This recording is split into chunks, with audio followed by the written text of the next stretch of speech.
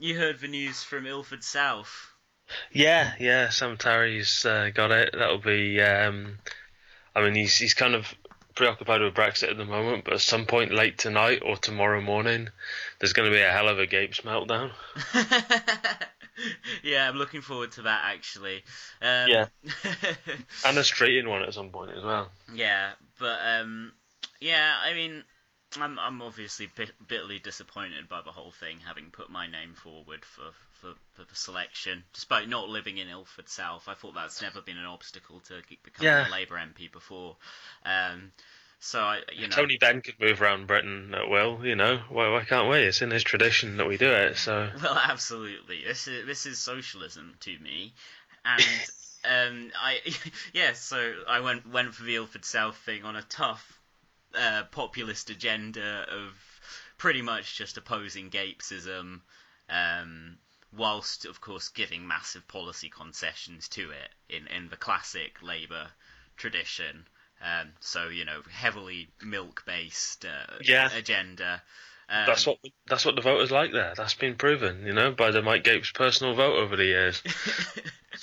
Yeah, it turns out the only person who actually voted for me in the selection meeting was this guy called something like Mr. Japet or something. He had a large sombrero on and what looked like a false curly moustache, and he said he spoke in Spanish, but he seemed to have picked up kind of for local Ilford dialect, because he for example he started his conversation by saying hola, and then he proceeded to tell me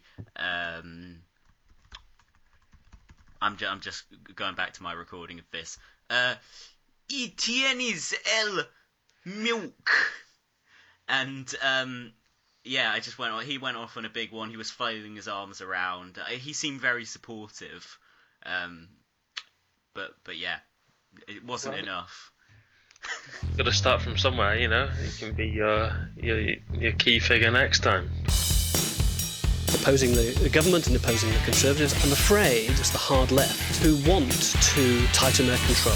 They want to sideline moderate voices. I don't think anybody should be surprised about that is the nature of the hard left. And of course we know that the hard left famously cannot tolerate any dissent.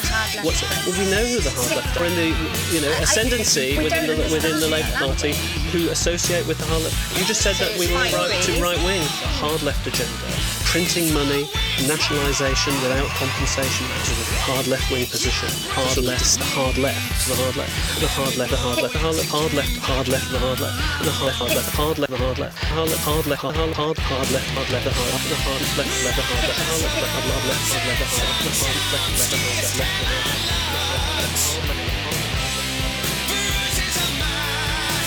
Just most Lib Dems in total are just cunts. But yes, Lib Dems are, in fact, I'm going to say 100% all cunts.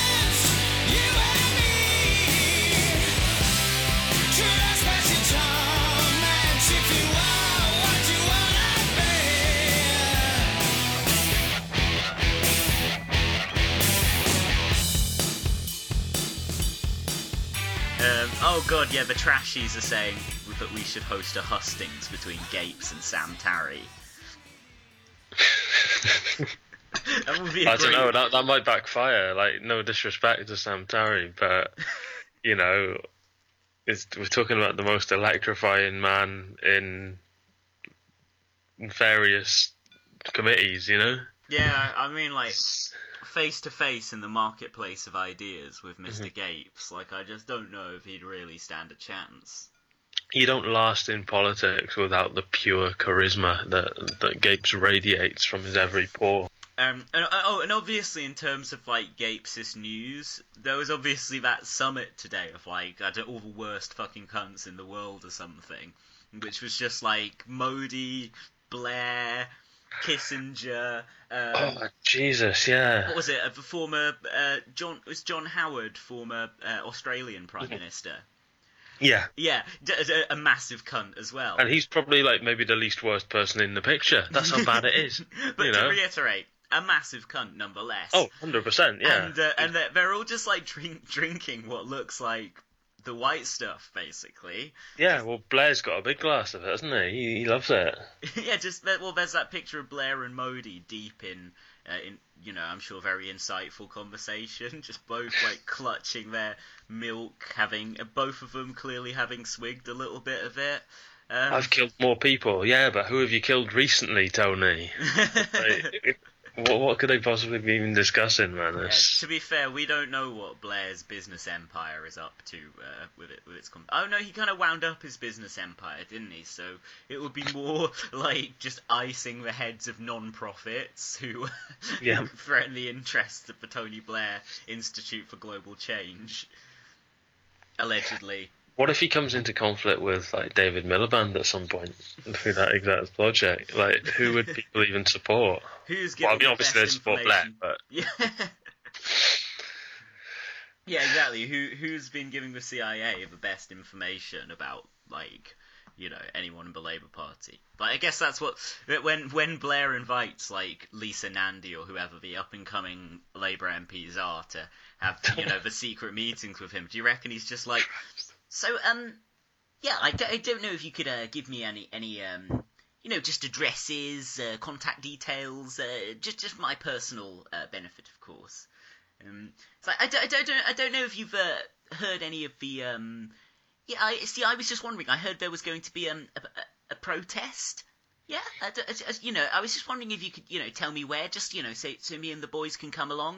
Just give you our support, right, dude? Just an information mining exercise. I realised my Blair impression could probably function as my David Miliband impression as well. Yeah, we've got a regular John Culshaw on the show. In fact, yeah. All you have to do is be like considerably less funny, and you've got about 15 years on Radio 2 and Radio 4. I'll give it a go. So, I mean, that's like some of the headlines recently, like some of the worst cunts in the world are out there swilling milk in a fancy garden party. Sam Tarry's running against Gapes, and I'm not. Realpolitik are hosting a live Gapes Tarry hustings, and that's the news. Yeah, there's nothing else going on in the world at all, particularly in UK politics. That's it. That's the news. That's all of it. The news that is fit to print, as our friends from the Film Chat podcast would sing in one of their charming little musical interludes.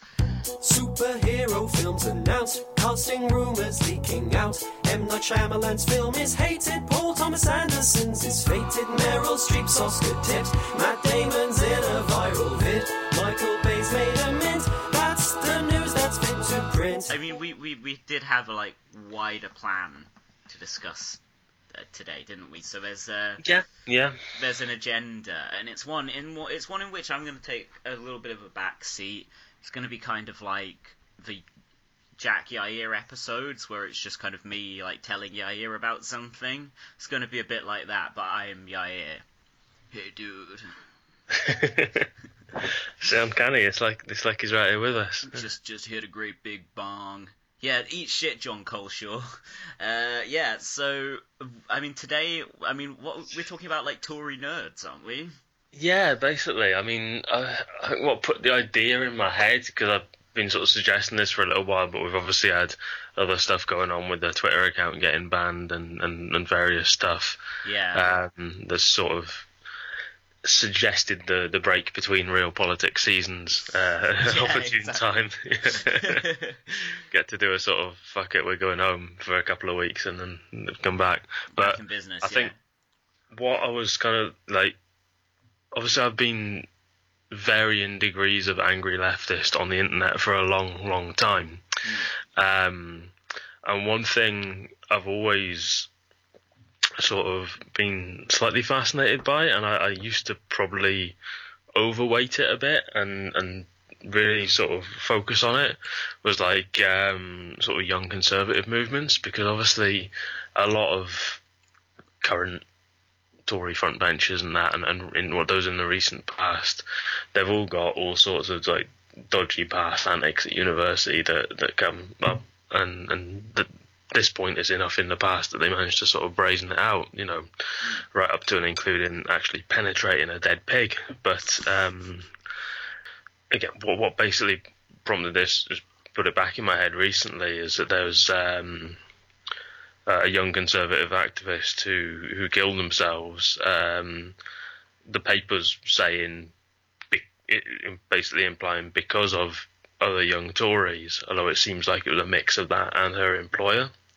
But so is this a recent thing? Because there was a big story a few years ago, wasn't there, about a young Tory who was bullied by, I believe, a guy called Mark Clark? Yeah, he was bullied by several people, Mark Clark being the ringleader. And we'll sort of come back to that because that's obviously a huge touchstone issue.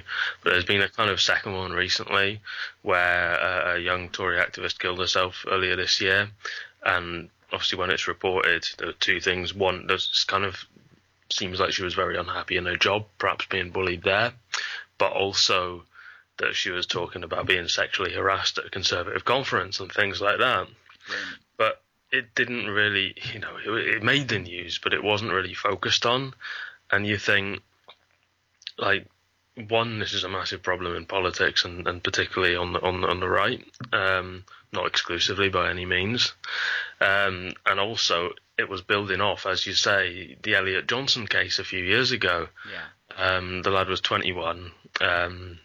By all accounts, like a massive hyper Tory. We probably wouldn't have got on with us or anything like that. It's not like he's just a different of opinion or whatever, but he was ultimately bullied to death for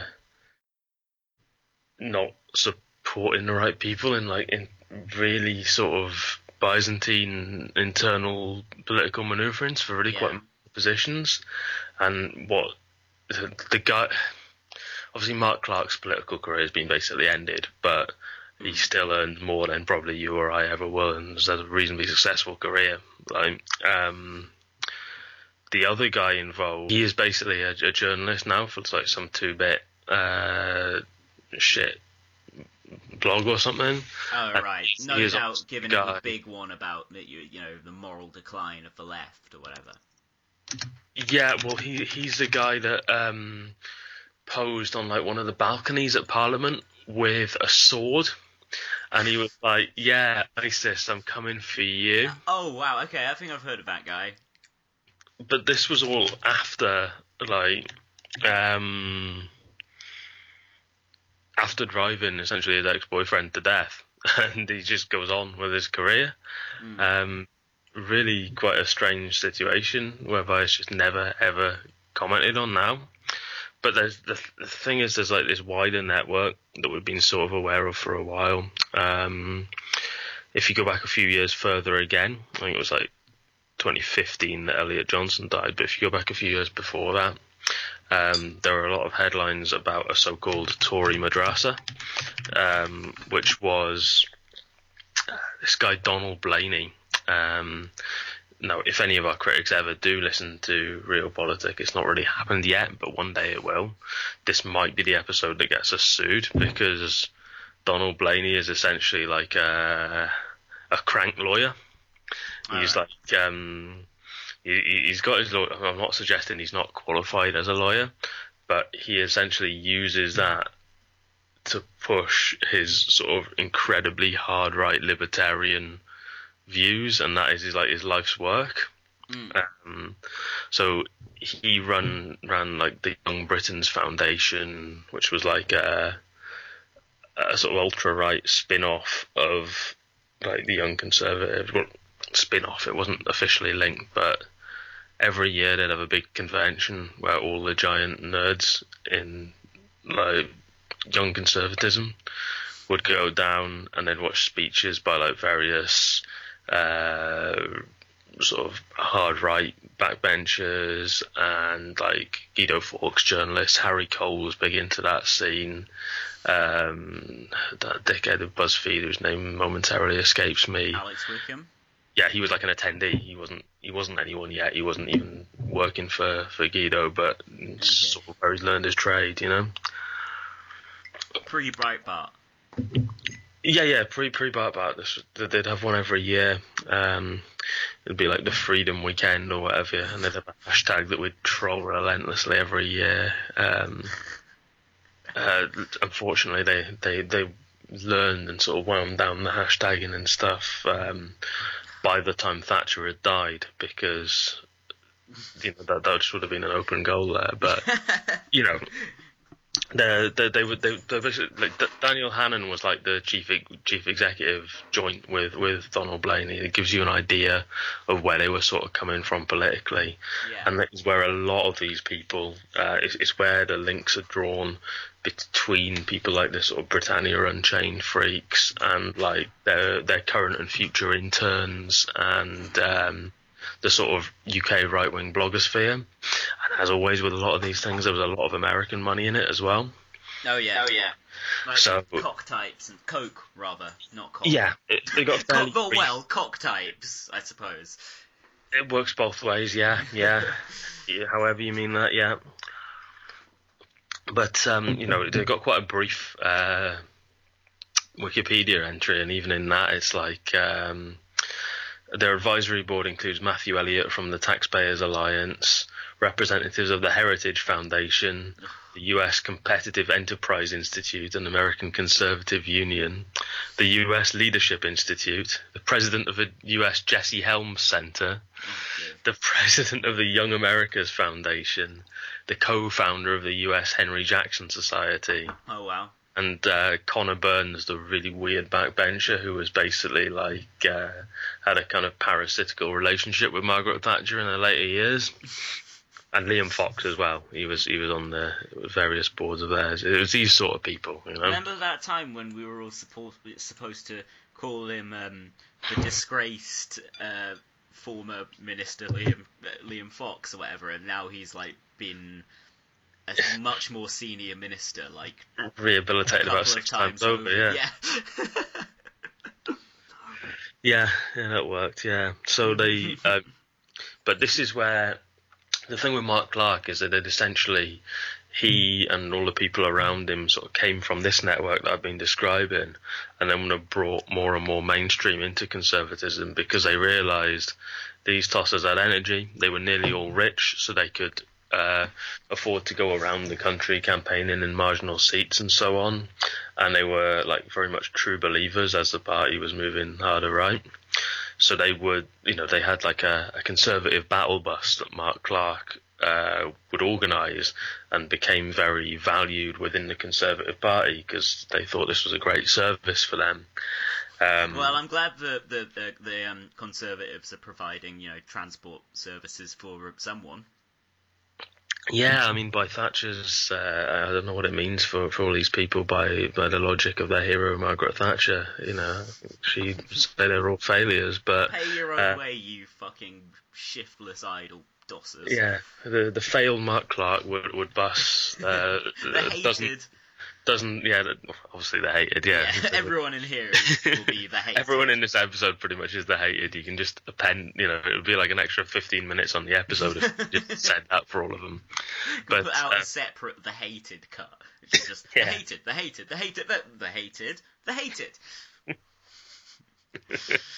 That can be the new intro. If Chris Leslie ever retires, just go all in on that. But yeah.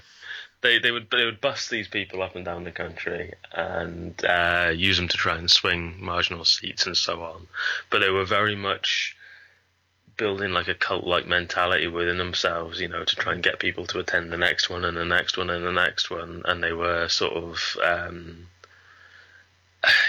people like Mark Clark were also using them to find girlfriends and stuff essentially. And it was really just an incredibly unhealthy culture by everything that came out about it. And some of this actually did get covered in the press in fair amount of depth, which does tell you how bad it was, because they generally turn a blind eye to this stuff if it's associated with a blue rosette, or they just try and say like Mark Clark is bad, that's it, that's the end of it. There was a fair bit of that, but they were.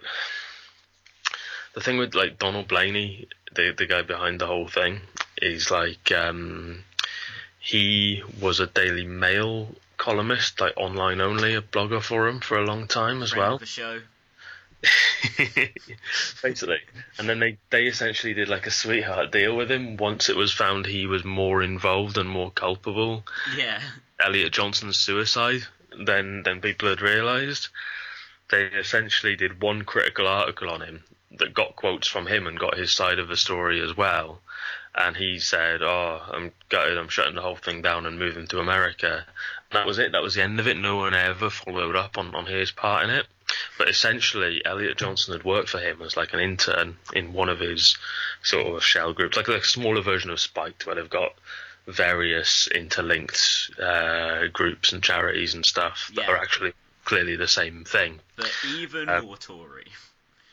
Yeah, even more right wing, but the same sort of thing, like the same sort of relation between them. Like, so he'd been an intern for one of them, and he'd been told he was getting let go for like budgetary reasons. Okay, that wasn't, I understand, the reason that he took his own life, but he was obviously quite distraught by it because he thought his career was on the up and so on. And he was having all these issues with getting bullied by Mark Clark and a couple of other people as well. And he actually went to Donald Blaney for advice as his sort of outgoing boss, someone he respected. And Donald Blaney tried to charge him for legal advice. Oh, wow. Yeah. That is pure Tory. Out of a guy he knew he was laying off at this point, and both sides knew that as well. Yeah. And this was whitewashed in like one. Yeah, there's one Daily Mail article on this, as underarm as you can expect, while still reporting that he was a massive bastard. Yeah. Because essentially he had a long association with the Daily Mail. People only really noticed he'd written for the Daily Mail. His blogs were only really read by the true believers anyway. Like us. The real nail heads. Like us, yeah.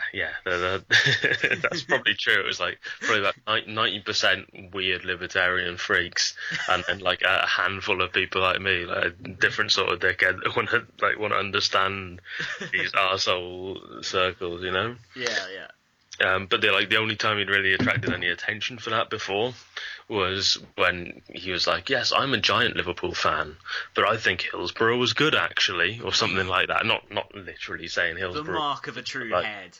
Like, head. I'm a true Liverpool fan, but the fans were to blame. And like, wow. That's really out of the box thinking, man. Blue sky stuff. Yeah. I genuinely have a love for the football team Liverpool, and I'm lucky enough to be quite wealthy, so I go and see them as often as I can. But unfortunately, I hate the city of Liverpool and everything else about it. So it's impossible to say if it's good or not. It's actually, it's admirable that I love the Liverpool Football Club, despite, not because of, their scum fans. It's literally they won a lot of trophies in the time he was growing up, so he's trying to pick the winning side, and that is about the only context in which someone would select both Liverpool Football Club and the sort of hardline Chicago school right wing. Yeah. At that point, then the whole thing got shuttered. Really, that whole movement after the Mark Clark scandal got a fair bit of coverage in the press for a month. It shut down immediately when they found Donald Blaney and people like that were partially culpable, not to the extent of Mark Clark, but that they'd not behaved well in it. Basically, it just stopped getting reported on. And, this was about it for that then, because the actual groups, the Young Britons Federation and so on... That sounds so fucking fascist, by the way. Oh, absolutely. You can read a lot about them. You just Google the Young Britons Federation and read a lot about them, and nothing really stops us. They would have, weekends away where they'd, do you remember a couple of times I'd find, the Flickr account of the Freedom Association? Possibly. And it were, thousands and thousands and thousands of photos of these weird fucking Tory events where it's just, all the most right-wing people of all ages in Britain just you could sense the dead chat from these still photos, like, and they would have like weird like Margaret Thatcher memorial pub quizzes, and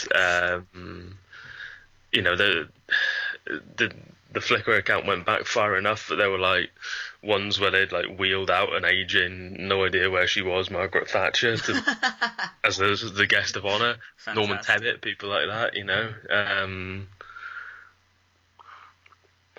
But the Freedom Association, that's again, it's one of these hard right libertarian groups that was linked to the YBF, that was linked to the battle bus side of the Young Conservatives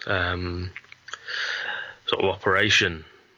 And you could see on there like the sort of people that would go along, and it was like you know, a lot of Guido Fawkes journalists, past, present, future, a lot of the sort of right-wing future sort of Telegraph, renter take type people, and it's like, well, no wonder the press all sort of gave up on this shit and just let it drop once they realised they couldn't pin literally 100% of it on Mark Clark, who was nevertheless a bastard. Yeah. Because that's where so many of their reporters were coming from, and have increasingly come from as time had gone on, and that's where they were sort of learning the right positions and stuff. You know, it's one of those things. Just like the more you look into it, the more disgusted you are with just the entire culture of it. Like, they would always have a thing. This is how you could sort of spot these people. They'd be chatting away on Twitter or whatever, and they'd always like overuse sound, like, to mean like ideologically sound, and then they would always be like ultrasound, and this was obviously all the stupid in jokes from their shitty little conventions and that, and they were, you know, most of them were giant nerds, and they were obviously using it as a sort of in-group thing. It's like, if you took the most insufferable chat from like any group chat that you or I or both of us are in, or that any other political group we know of are in, if you think of like the soft left lot and that, you know, but sometimes when like the group chat stuff comes out onto the main timeline, and you think that's just a bit obnoxious. It's probably fine like within the group chat, but the sort of performative aspect of it, we probably do it as well. Like, it just gets sure a bit obnoxious. Seamus Milne's group DM, etc. Yeah. Yeah, but like, you can get easy numbers for Seamus Milne jokes, though. I'm not going to stop anytime soon. Seamus Milne jokes are taking on a life of their own, you know. Exactly. That's a bit different, but like, even some of the soft left like a good Milne joke. Can you imagine taking some of that chat and like making it literally 1,000 times more right wing and really hateful at its core, rather than just a bit self-indulgent? Like, can you imagine?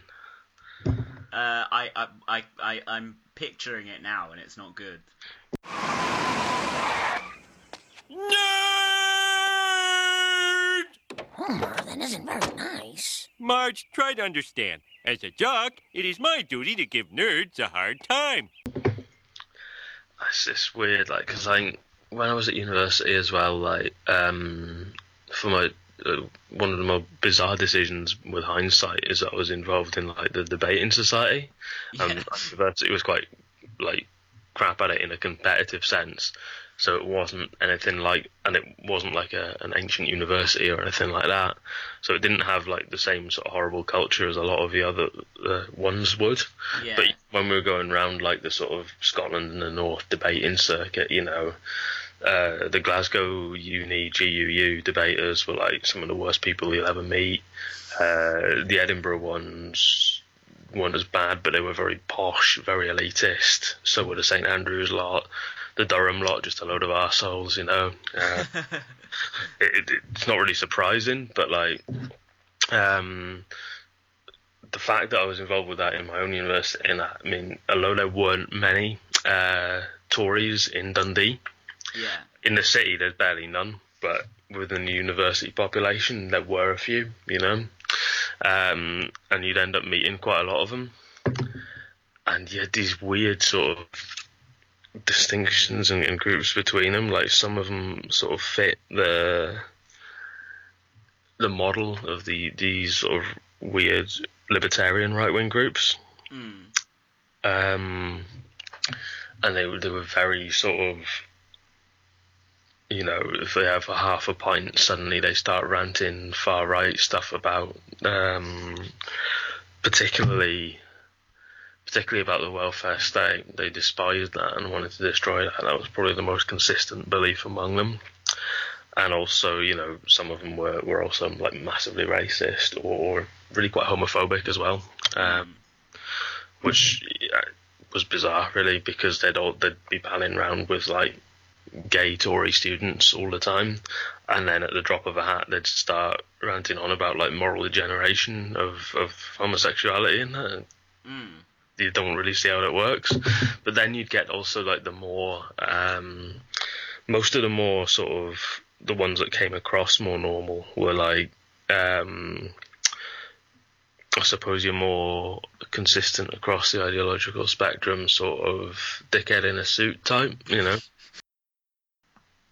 Absolutely. Yeah, and that's something I never really understood, just the mentality of the sort of person who like turns up in a full suit for a second year lecture and you know, is constantly sort of really transparently trying to sort of work their way into their local party and stuff. Like, I knew a couple of people there as well who were sort of, they were Labour Party members, but they were like, you'd call them centre-left, you know. Their politics weren't mine, because I'm talking centre-left pre-Corbynism, you know.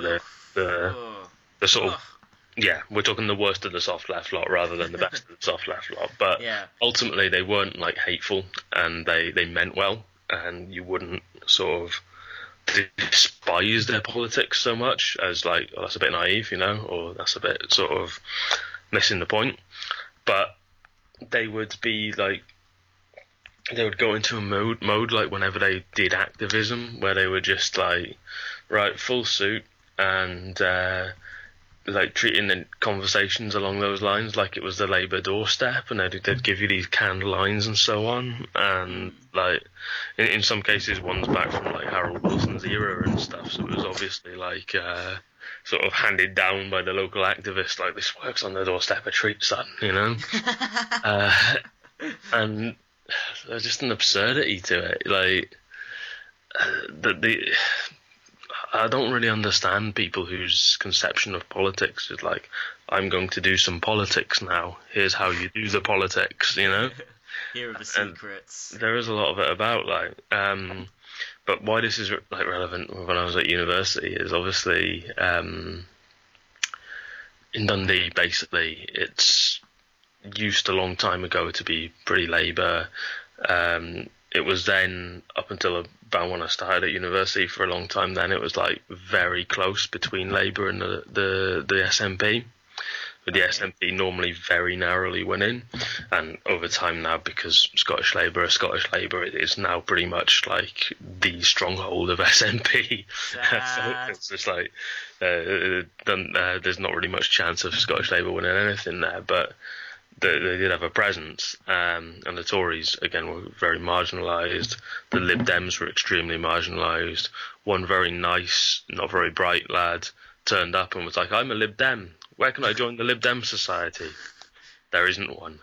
So he started like a Lib Dem Society and got like Willie Rennie down on like 3 days' notice or something, because he was that desperate for things to do and people who like him. And then he turned up and it was just like 3 prospective Lib Dems and about 3 Tories heckling him and about 6 of us leftists heckling him, like. But whenever they'd have like council elections, obviously it's fairly common, I think, in university towns, if you've got a ward or a seat, you know you've got no hope in hell of winning, and you just want to try and sort of get people experience and get the vote up maybe a couple of %. Yeah. They would pick like student activists. So in Dundee in particular, because the student Tories, there was like maybe 8 of them. Yeah. That represented probably about 50% of the Tories in Dundee. That was like their pool to choose from. So you had these absurd people, Do you remember that old avatar I had of a guy with a champagne bottle and stuff, and like just with the most absurd Tory face? maybe. God, the amount of absurd Tory faces. I know it doesn't narrow it down much, does it? But they put him in particular. This most the guy who, when he was briefly on Twitter, he made his Twitter biography like it included like massive fan of sandalwood aftershave. That was like one of the 3 traits he defined himself by in a very serious Twitter biography. And you know, he was a guy that would wear full tweed if you saw him at the pub, if you saw him in a lecture, if you saw him in just stoating around campus. He would be there in his full tweed, and oh man, sounds like a horror. Yeah, I don't know. You know, you don't ever want to get into a conversation with these people long enough to actually ask them and have a conversation. But I don't think he was one of the ones that was like proper rich. Yeah. I think he was kind of like middle class, reasonably wealthy middle class, but he'd obviously got it in his head to sort of, it was a done thing to sort of play at being richer than that. But they put him up in like one of the poorest wards in Dundee, which is one of the poorest cities in Britain. Certainly one of the highest unemployment rates. I think second only to Middlesbrough a lot of the time. Oh wow! Yeah, that's they put him up in one of the poorest wards, and I don't think he actually did much campaigning, because a couple of photos he posted of him doing it, he'd be like, well, you could see some of the tenements and that in view in the background, but he would stand in like the small green area and have his photo taken and be like, yeah, campaigning here. But you really, like, for one, you've got out alive, so you can't have knocked on that many doors. But it's just this absurd idea where it's like, get people that are really, even at a glance, completely unsuited for the role, and just sort of use them to, I don't even know what they're trying to achieve. I don't know why, if you've got that little hope that you're in that ward, that your idea is to stand someone like that there, why don't you just not stand? Yeah. Like, what? Someone like that's going to do more harm than good, surely, for the party's own prospects. But I don't get it really. It's like you'd call it. You call it exploitative in any other context, but these people actually want to do it, and they see it as like a mark of success. Like, yes, I got my 9 votes in the poorest ward in Dundee. Yeah, well, it's kind of like you gave it your best shot. The inevitable ladder towards me getting 30,000 votes in my home constituency that's more middle class, you know? Yeah, it's the game of politics, isn't it? Like, oh, you played, you gave it your best shot, you know, commend your courage and all. But there's...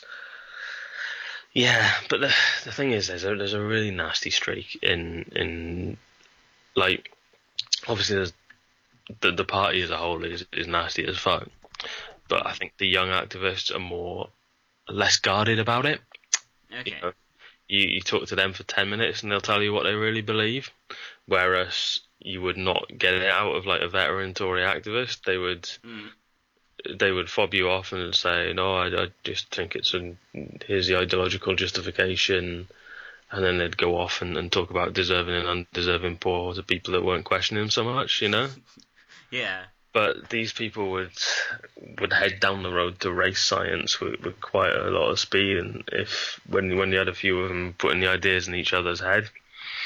Like, there was one guy who was, like, diehard SNP. Sorry, that's always been the nature of Tory student movements, hasn't it? And, young Tories.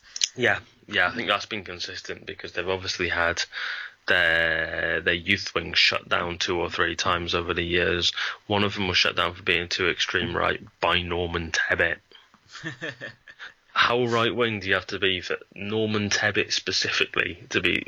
That's a bit much, mate, you know? Yeah.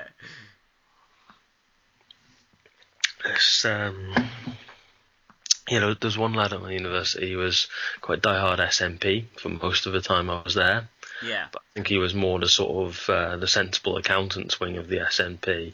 He got independence, and he was obsessed with sort of showing the sensible economic rationale that could basically have it like like the UK but with different flag, you know, and a bit more separation.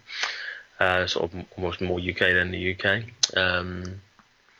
You know, he was a bit boring and like economically far more conservative than you or I by a long way. Okay. But you wouldn't have ever called him like an extremist or anything like that.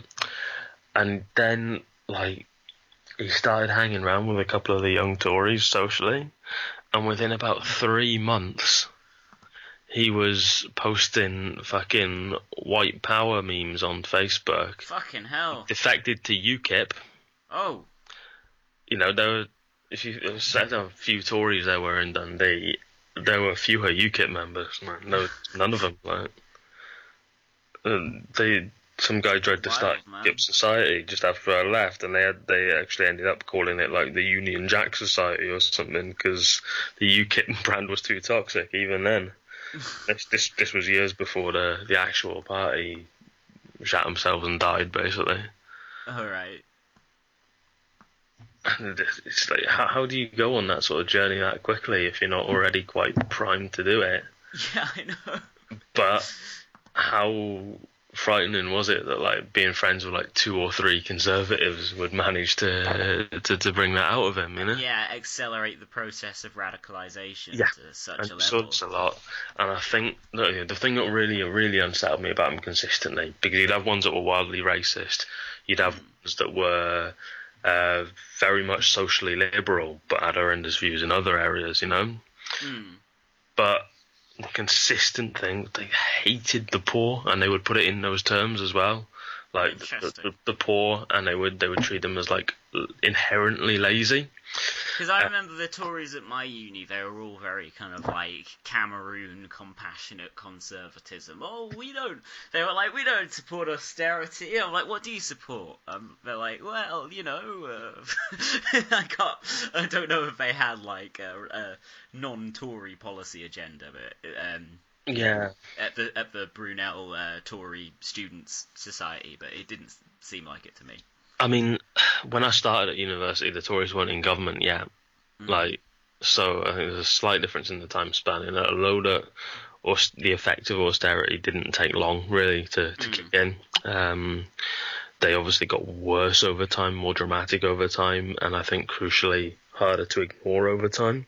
So probably even sort of like 2012 when I was graduating, it would have been quite easy for them to say like, oh, you know, you're exaggerating austerity, you know. I remember that a lot during the Cameron years. It was I certainly used to find it a lot harder back then to get across why I was so angry at austerity to people who were like to my right but not right wing per se, you know. God, who were either like non-political or were quite centrist in their politics. I had basically, I mean, back then I took a lot of notebooks. It's kind of, I should get back into the habit of doing it, but I just kind of filled notebooks with all different, like, when I was doing my BA, it was all like song ideas and like joke ideas and all different stuff. But also, I just took exhaustive lists of whenever I read something bad that the Tories were doing.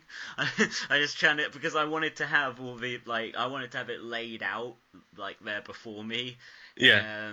So I just kind of quite often I read something in the Guardian, I'd be like, the Tories are doing this. Because it was like kind of quite hard sometimes to really express like how rotten the whole project was. Yeah, and when it was first being implemented, it was very easy to say, look, this is exactly what's going to happen here. Yeah. But then it makes it very easy for whoever you're arguing with to turn around and say, oh, how do you know that's going to happen? You know, that's the worst case scenario and so on. Yeah. I've just got this image of you now toting around notebooks full of joke ideas and then sort of staggering into the light 5 years later. I've done it. I've finished the Emerson Mnangagwa joke. Yes. I've actually forgotten it. What was the Emerson Mnangagwa joke again? I know I did it like 10 times on an episode of Trash Future. I can't even remember it. I just remember it. I just hijacked the Trash Future stage. This wasn't a live episode, but just the mic. I was just like, Emerson Mnangagwa. It's actually praxis to destroy rival podcasts that actively. Yeah, but I have to remind myself what I'm gonna absolutely I'm gonna tweet on the account now. Can anyone remember what my Emerson Mnangagwa joke was? At the big man in, he might remember. He blocked you for it first time round. That might have been a different. There was a while just after the regime change in Zimbabwe when Mnangagwa was a big part of our whole comic universe, so to speak. Amazon is now officially a dom in a consensual dom relationship where cities all around the United States and Canada are signing contracts to be their 24/7 slave. Wow. More like Amazon Mnangagwa, fucks, because he's called Emerson Mnangagwa, the new president. Carry on. Fucking Mitt Romney, did you see that the other day? Oh, what, his alts? Mitt Romney's alt. I swear it had the same name as Johnny Depp's ridiculous French-Canadian private investigator character in Kevin Smith's non-beloved late-period works, Tusk and Yoga Hosers. Wow. Deep fucking reference there, am I right? Yeah. For the Tusk heads I don't out think there. any of the articles I've seen on it mentioned that, so I think he's picked the reference point too obscure for anyone except you to care about. All units before that podcast sadly shuttered. It did a Kevin Smith episode, which was quite good. Although Sean from that podcast hadn't actually bothered to watch Tusk. He's missing out, man. There we go. Tusk is terrible, actually. I've never watched Yoga Hosers either. Sorry. I don't think I've ever heard of Yoga Hosers. I didn't even know it existed. It stars Kevin Smith's daughter and Johnny Depp's daughter as bait Canadians being like, ooh, a boot, maple syrup, moose, and Johnny Depp reprises. Imagine that, just rinsing moose for comedy purposes. I know, it really shocking. Lazy shit. See, I knew you'd get that. All I needed to just say was moose. Johnny Depp in those films is called Guy Lapointe, I guess it would be. Yeah. And what is Mitt Romney's alt called? Let's find out exactly. But it was basically just following all Mitt Romney's real mates and tweeting occasionally to journalists that were criticising Mitt Romney, saying, "No, I think you should hear him out." Basically, Pierre Delecto. Pierre Delecto. That's a great name to be. Private Investigator Supreme. Yeah. But there was. The same thing happened 6 months ago with a guy in the NBA, one of the NBA team's general managers, who just it was either him or his wife had an alt where they'd just go for the journalists who slagged off this guy's decisions as a team manager and nothing else. And when it came out, it almost ended his career. It was hugely embarrassing because he was hanging players out to dry for having argued with him and stuff. But you would think after that was in the news that would have anyone else that was doing an alt like that for those sort of purposes to lock it or to delete the ones specifically atting people and just keep it as a monitoring alt or something. Twitter are onto him, man, ever vigilant. They're cracking down on this shit. That's why the first Crazy Moose account got banned. Yeah, that's definitely why. Yeah, and then the second one that was identical and had an identical type of tweet was just left up. Yeah, still there. I mean, yeah. It's a roll of dice, I think, every time one of us tweets. R.I.P. Crazy Moose Band, long live Crazy Moose music.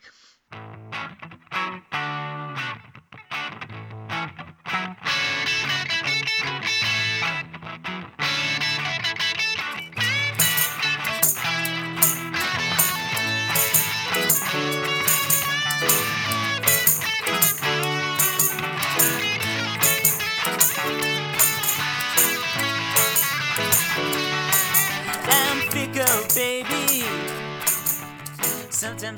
The thing with Miliband, right? And I briefly joined the Labour Party in 2010, right?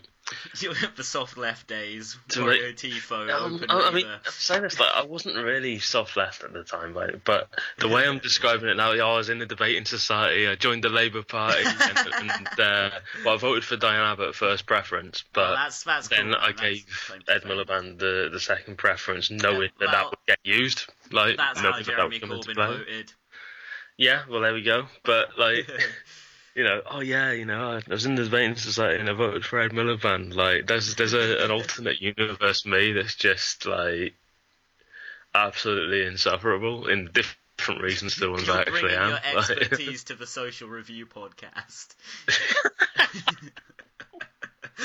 No disrespect to those guys, some of whom are very, very nice, Just Absolutely, that version not of my Wario scene, Tifo, man. that version of Wario Tifo is, if anything, more socialist than the one you're talking to now. Well, I'm sure he's a very nice guy anyway.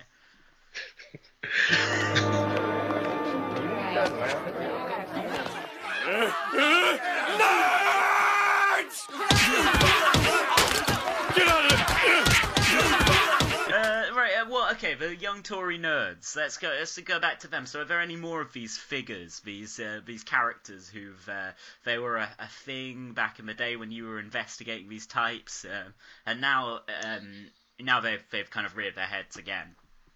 I think the thing is, like, most of them have either... The ones that seemed a little bit more savvy seem to have mostly just sort of stepped back from politics completely, and probably will do for another 10, 15 years. Ooh, what about Stephen Canning? So he only really came into my radar probably roughly the same time he's been on yours. Okay. He wasn't like a ringleader back then or anything, but he's been trying for a long time to get like some sort of Tory youth movement off the ground, and it's the usual thing where he's got probably disproportionate credit from other right-wingers just by recognising, look, we're a bit shit with youth movement, let's have one, and that seemed great insight, like this guy's a genius, put him in charge. But he is ultimately a massive grifter. Like, he's been on pretty much every wing of the Tory party as far as I can see, in terms of what one he thinks he's going to win. It's like who he cheerleads. And also, someone on Twitter claiming to be his ex-girlfriend did claim that he had committed identity fraud on her and taken out taken out a loan in her name, which lovely bloke. He's blocked me several times because he keeps on blocking me, and then I'll say like, "Hey, did you ever pay your ex-girlfriend back?" He just blocks me straight away again. He can't resist, man. He needs to check in, see what the crack is. It's the real. It's the real. Policy. It's the real. It's the real. Policy. So Stephen Canning was not a contemporary of all those shitheads then. He might have been, but he certainly wasn't a particularly vocal one. Okay. I think it's probably where a lot of the think tank nerds come from. The bow tie Adam Smith Institute types. That's probably where a lot of them come from, or their regional equivalents. It's the same sort of ecosystem. The same sort of dark money putting on events, indoctrinating people who are already going down that route, get them to work for you in underpaid junior jobs, by which point they've already got the willingness to just shill hard for egregious politics with no shame whatsoever. There's a reason Tom Harwood's getting so far so quickly, because he's just very shameless. You always notice new Tories on TV, like new young Tories, like it just kind of emerged from a lab. Oh, they get funneled straight on to the TV news. There was that guy from Spiked, like Charlie something, a couple of years before, and again, it's like, who's this fucking nerd? To why is this guy on the TV news every time I flick past it within the space of a few weeks? Harwood, like the thing is, like, he's both incredibly shameless in terms of the messages he'll push, and he just is incredibly good at just blanking, like, when everyone from right across the political spectrum calls him out on it and calls him a dickhead and stuff. He's got no shame in that sense, so he's the perfect person for that role. the rumours are that he's never going to go into parliamentary politics. So this is his life now. What a depressing thought. Yeah.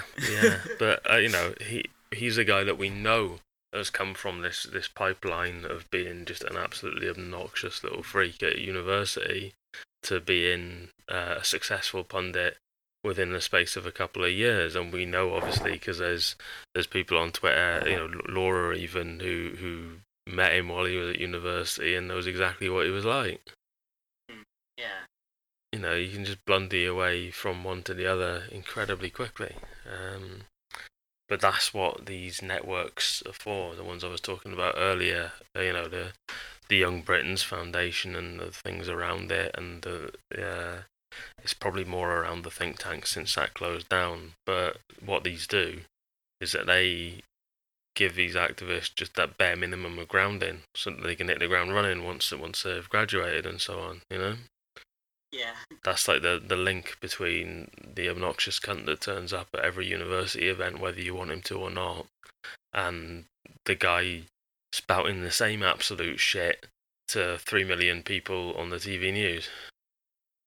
I think what it's taught me in general is to always be suspicious of people who have like really visible, boundless ambition without any signs of actual substance backing it up. If they're a bit precocious but they've got a thing that they're actually passionate about, even if it's bollocks, you can at least see why people rate them. But this is where it gets wider than the Conservative Party. Like, if you look at Labour, you look at how the sort of obnoxious bag carrier types tend to dominate in dozens and dozens and dozens of CLPs around Britain, how they seem to get the sort of plum jobs, interning and the junior constituency office jobs and that, and just that pipeline where you can go from being the photocopier boy to having a long, lucrative career as a shit MP. That's something that's very much the same on the Conservative side of things, Ultimately, it's the ones that have the sense to just suck up to people and keep their absolute worst instincts quiet are the ones that are going to do well. Yeah, that's unfortunately generally, it seems to be the way with politics. I'd like to think we've changed that a bit in Labour, but I don't know how well the democratisation of the party's going. If nothing else, we've destroyed Labour students, and that's really funny, and it will still be really funny years from now. But man, they're still throwing the hottest nights of the year, of all the top guests: Tony Blair, Phil Wallace. They're still about, man. Labour students are going stronger than ever. Tom Watson. Get the fuck out of here. Tom Watson. Get the fuck out of here. Tom Watson. Why don't you get the fuck out of here? Tom Watson. Oh, get the fuck out of here. Tom Watson. Get the fuck out of here. Get the fuck out of here. The fuck out of here, bro. Tom Watson. Come on, and get the fuck out of here. Get the fuck out of here. Get the fuck out of here. Get the fuck out of here. Tom Watson. Get the fuck out of here. Get the fuck. Get the fuck out of here. Get the fuck out. Get the fuck out. Get the fuck out. Get the fuck out of here. Get the fuck out of here, you. Tom Watson is doing campaigning days with them, I think. That's a child safeguarding issue, like that whole conversation as a whole. Like, there's now no oversight whatsoever now that they officially don't exist.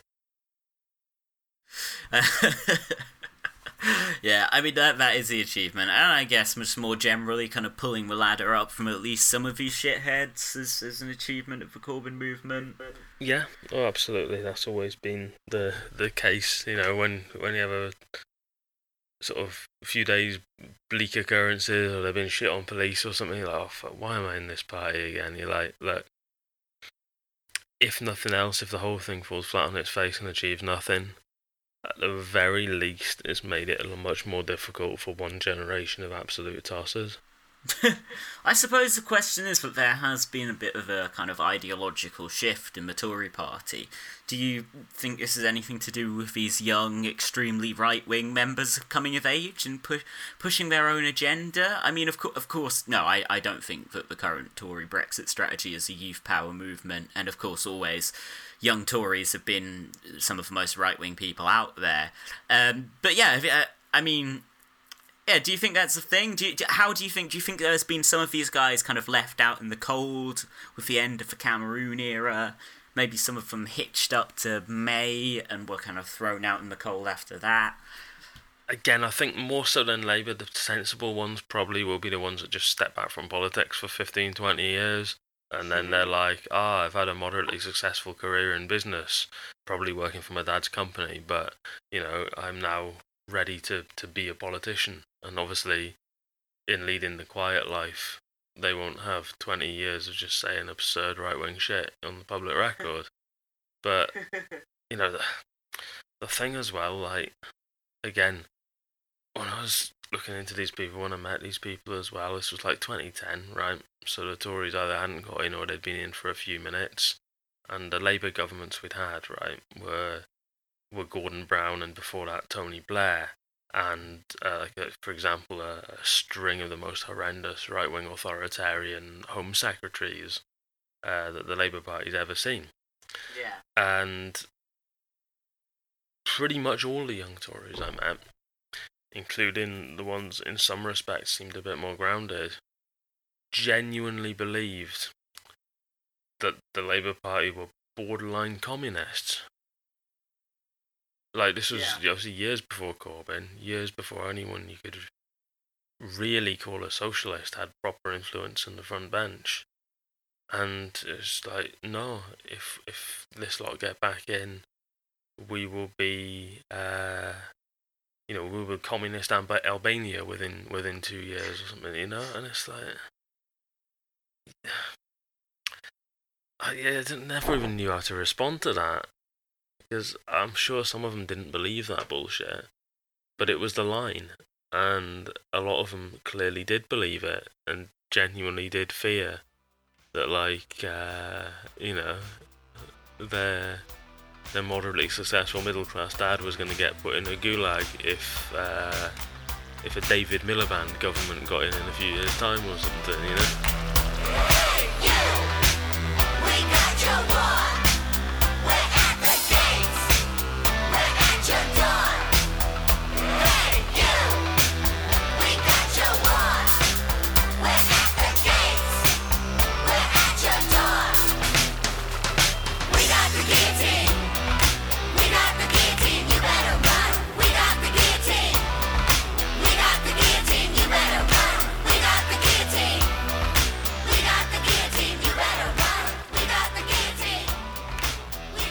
I was just checking the Twitter, and the Politic Theory Other podcast people have posted an image of Michael Heseltine with a 15-foot statue of Vlad Lenin that he spent 20 grand to have relocated from Latvia to his own garden. And I've checked, it's real. That's fantastic. Michael Heseltine, welcome to the resistance. Yeah.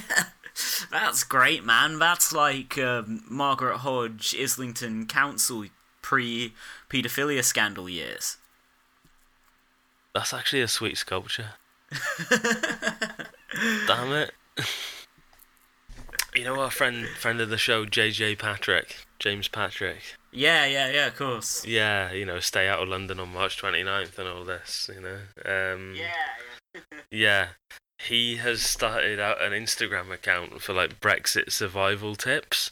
And I'm only seeing this with people tweeting about it, but I haven't. Yeah, Hayley did a thread about this. Yeah, she's done a thread, and there's some other good ones people have posted in the replies as well. But so it's like the gist of it seems to be: here's things you should do to help yourself survive during the first 100 days after Brexit, and they include: tell nobody the extent of your preparations. Set up Sainsbury's, Tesco and Ocado, etc. home delivery accounts.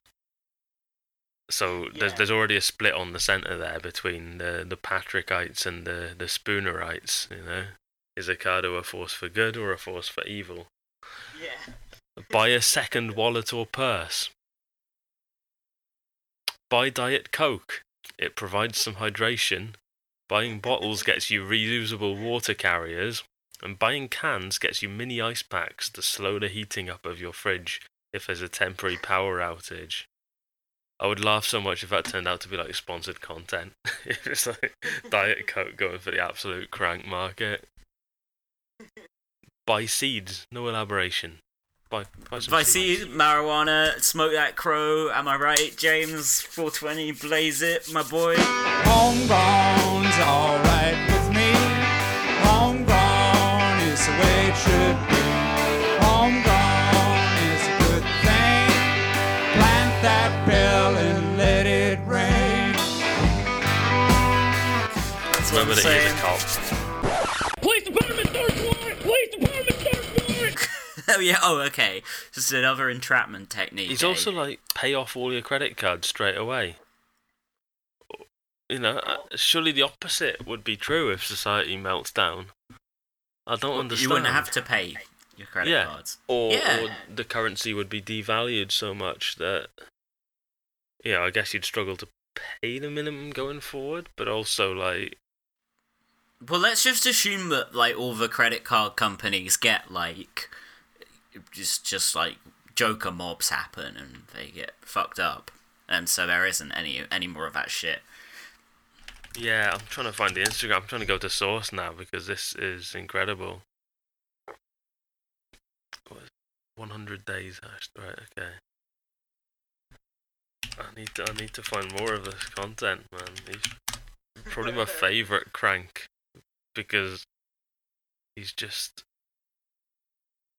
has no self-awareness and most of it doesn't make sense. Like, it's like he's like MI5's Eric Garland, sorry. Yeah. No, not Eric Garner, but yeah, fuck you, Eric Gott. Fuck Eric Garland, man, for having a name that sounds like somebody who, like, you should actually take seriously. Fuck this shit, man. Fuck this. Too fucking confusing, man. Fucking that guy, Eric Garland, man. Yeah. Loose cannon. Await the EU's extension deadline. Revisit your best before dates. What? Is this generated by a bot? Download copies of the handbooks of your critical appliances, boiler, thermostat, smoke detectors, etc. In case the Russians hack it, I guess, because you're going to struggle to get like a fucking gas-safe engineer, and you don't want to be fucking poking around your actual boiler. When travelling with vulnerable people who could possibly be separated from you, write your mobile number on their arm. What? Well, it's because like people won't have access to paper, or people are going to steal your pieces of paper with phone numbers. Pens will be a valuable commodity. Ensure you're 5 a day and rationing, not over-consuming nor wasting by preparing foxed quantities. He means fixed quantities. He's not bothering to spell check his own survivalist nonsense. By preparing fixed quantities of fruit and veg in ice cube trays and defrosting each as necessary. Start saying good as a coping strategy and motivation. No, I'm going to say bad and watch the whole society crumble. Just as like, well, you can't get access to your medicine. Good. Again, I think I've just got Joker fever since me and Tom went to see it on Saturday, but that's like how he laughs uncontrollably at things when he's internally screaming. Just, James Patrick wants this sick, twisted society of Jokers, the sickest, twisted, of course, fictitious creation in literature and film history. James Patrick is the Joker. He inhabits the role like no one else has. This is incredible. It's just survivalist nonsense, man. Yeah, he's really channeling like the spirit of the like post-Waco 90s US right. Overbuy by one item daily, medicine, sanitary items, food, etc. Ramp up your spending and prepping gently. That feel when you can just ramp up your spending. I'll just start buying even more weed. Cool. So this collapse is just one function of like late stage capitalism. Here's a solution. Consume slightly more. Treat September 19 as your last payday before no deal Brexit. Well, that doesn't work at all because most people get paid in October before the 31st of October. That's how paydays work. Oh, there's a point he's gone from like red background advice tips, here's what you need to do to survive. You scroll back a bit further and it's like survivalist recipes in a nice mild green font. So he's obviously got more urgent at some point 4 weeks ago. Oh, fucking hell, Instagram doesn't let you go back all the way unless you register. I will never register for Instagram. No one wants to see photos of me. Wow. News. Oh, okay. It's from August 2018, but apparently parents have been urged to stop abandoning their children in a toy shop while they go off shopping. Matthew West of Milk in Reigate, Surrey, said his shop was not a child-minding service. Wow. Wow, poor Milk. Books, comics, toys. Incidentally. We did follow them. I think actually the Milk shop like retweeted some melt shit at some point, so I like unfollowed them on the Real Politic account. The Milk name isn't that important to put up with that. Yeah, no, cannot tolerate any dissent, of course. And of course, we know that the hard left famously cannot tolerate any dissent. Who are the hard left, Chris? Well, we know who the hard left are in the ascendancy within the Labour Party who associate with the hard left. You just said that we were too right wing. What we should do at some point soon, whenever we've got room on the slate ready for doing it, and see who's up for doing it. Maybe do like a crowdsourced episode. It's tech. It's exciting. It's young people. It's crowdsourcing. In terms of like, see what people want us to talk about, want us to cover. So I remember when you used to do that, like pre-election even, you used to just sort of crowdfund them and then put up like this mad like screenshot of a piece of paper with like 20 ridiculous ideas on it, sort of thing. Oh yeah, no, we totally need to do that. Not for every episode, but do one once in a while. Right, okay. Alright, let's call it a day then, and I'll get this sent to Disso. I'm going to ask Yair about how that recording went. Okay, cool. Excellent, man. Alright, I'll see you in a bit then. Good to talk as always. Yeah, good chatting, yeah. Speak soon. So, take it easy, man. Do we have any final thoughts on the topics we were discussing today? Because I was just thinking that Amazon, you could almost compare them to Emerson Mnangagwa, the new president of Zimbabwe. Oh, God. I mean, AKA you used to crocodile. almost be able to. Now I think you can. I think you finally developed the skill. Fuck yeah. And that's transferable. We're going to edit out the first 6 attempts. Hell yeah. Please keep them all in. Because it's not actually a good joke initially, so it needs the repetition to actually come round and be funny. So that is true. Speaking as a professional comedian, that is the only way that joke is going to be funny. Yeah, you need all the instances of it in there. Yeah, there's a whole back catalogue that needs to be understood, like a canon of that joke. I like Jack's president of Zimbabwe joke, like that he released in the last minutes of the show. You've never even listened to the B-sides. Live takes. All right, I think that's going to be where we call this one. Ladies, gentlemen, boys, girls, and nuclear-powered robots, I will see you all next week. Goodbye from me, Amazon Mnangagwa. I can't say it.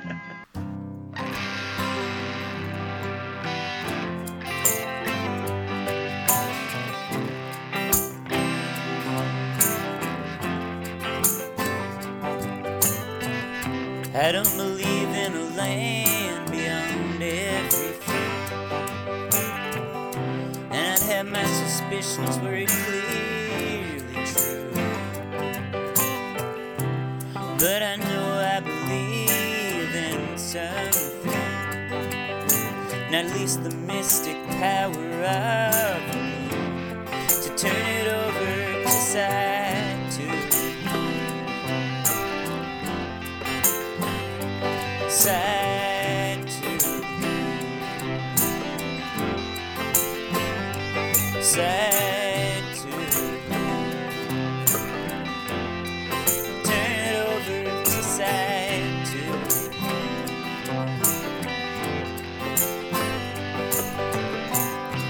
They come out at night, my people, attracted by the moon's pull. They never know where it'll lead them. Earth spins around, the moon is full, turned over to side two. Side two. Turn over to side two. Side two.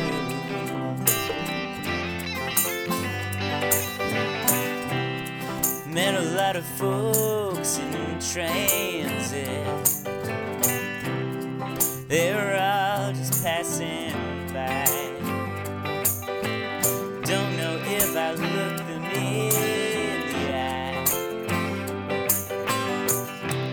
There just wasn't time to turn it over to side two.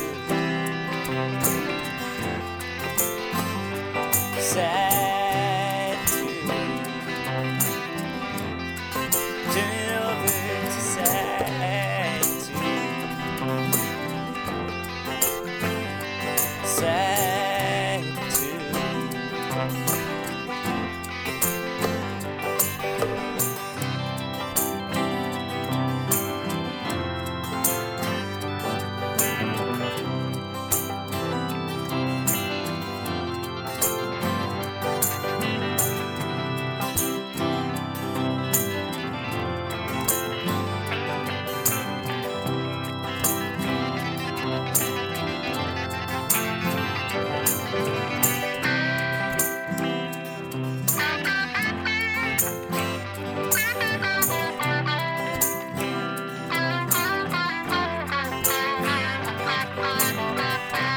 Last night I communicated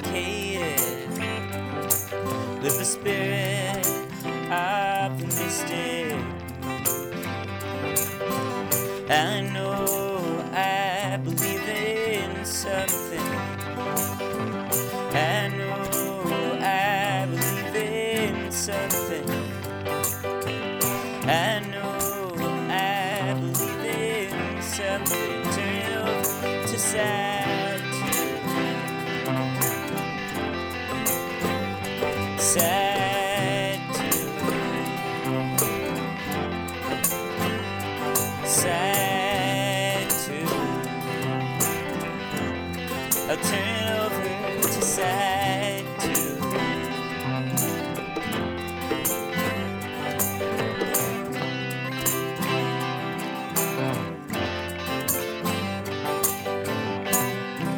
It's tech, it's exciting, it's young people, it's crowdsourcing.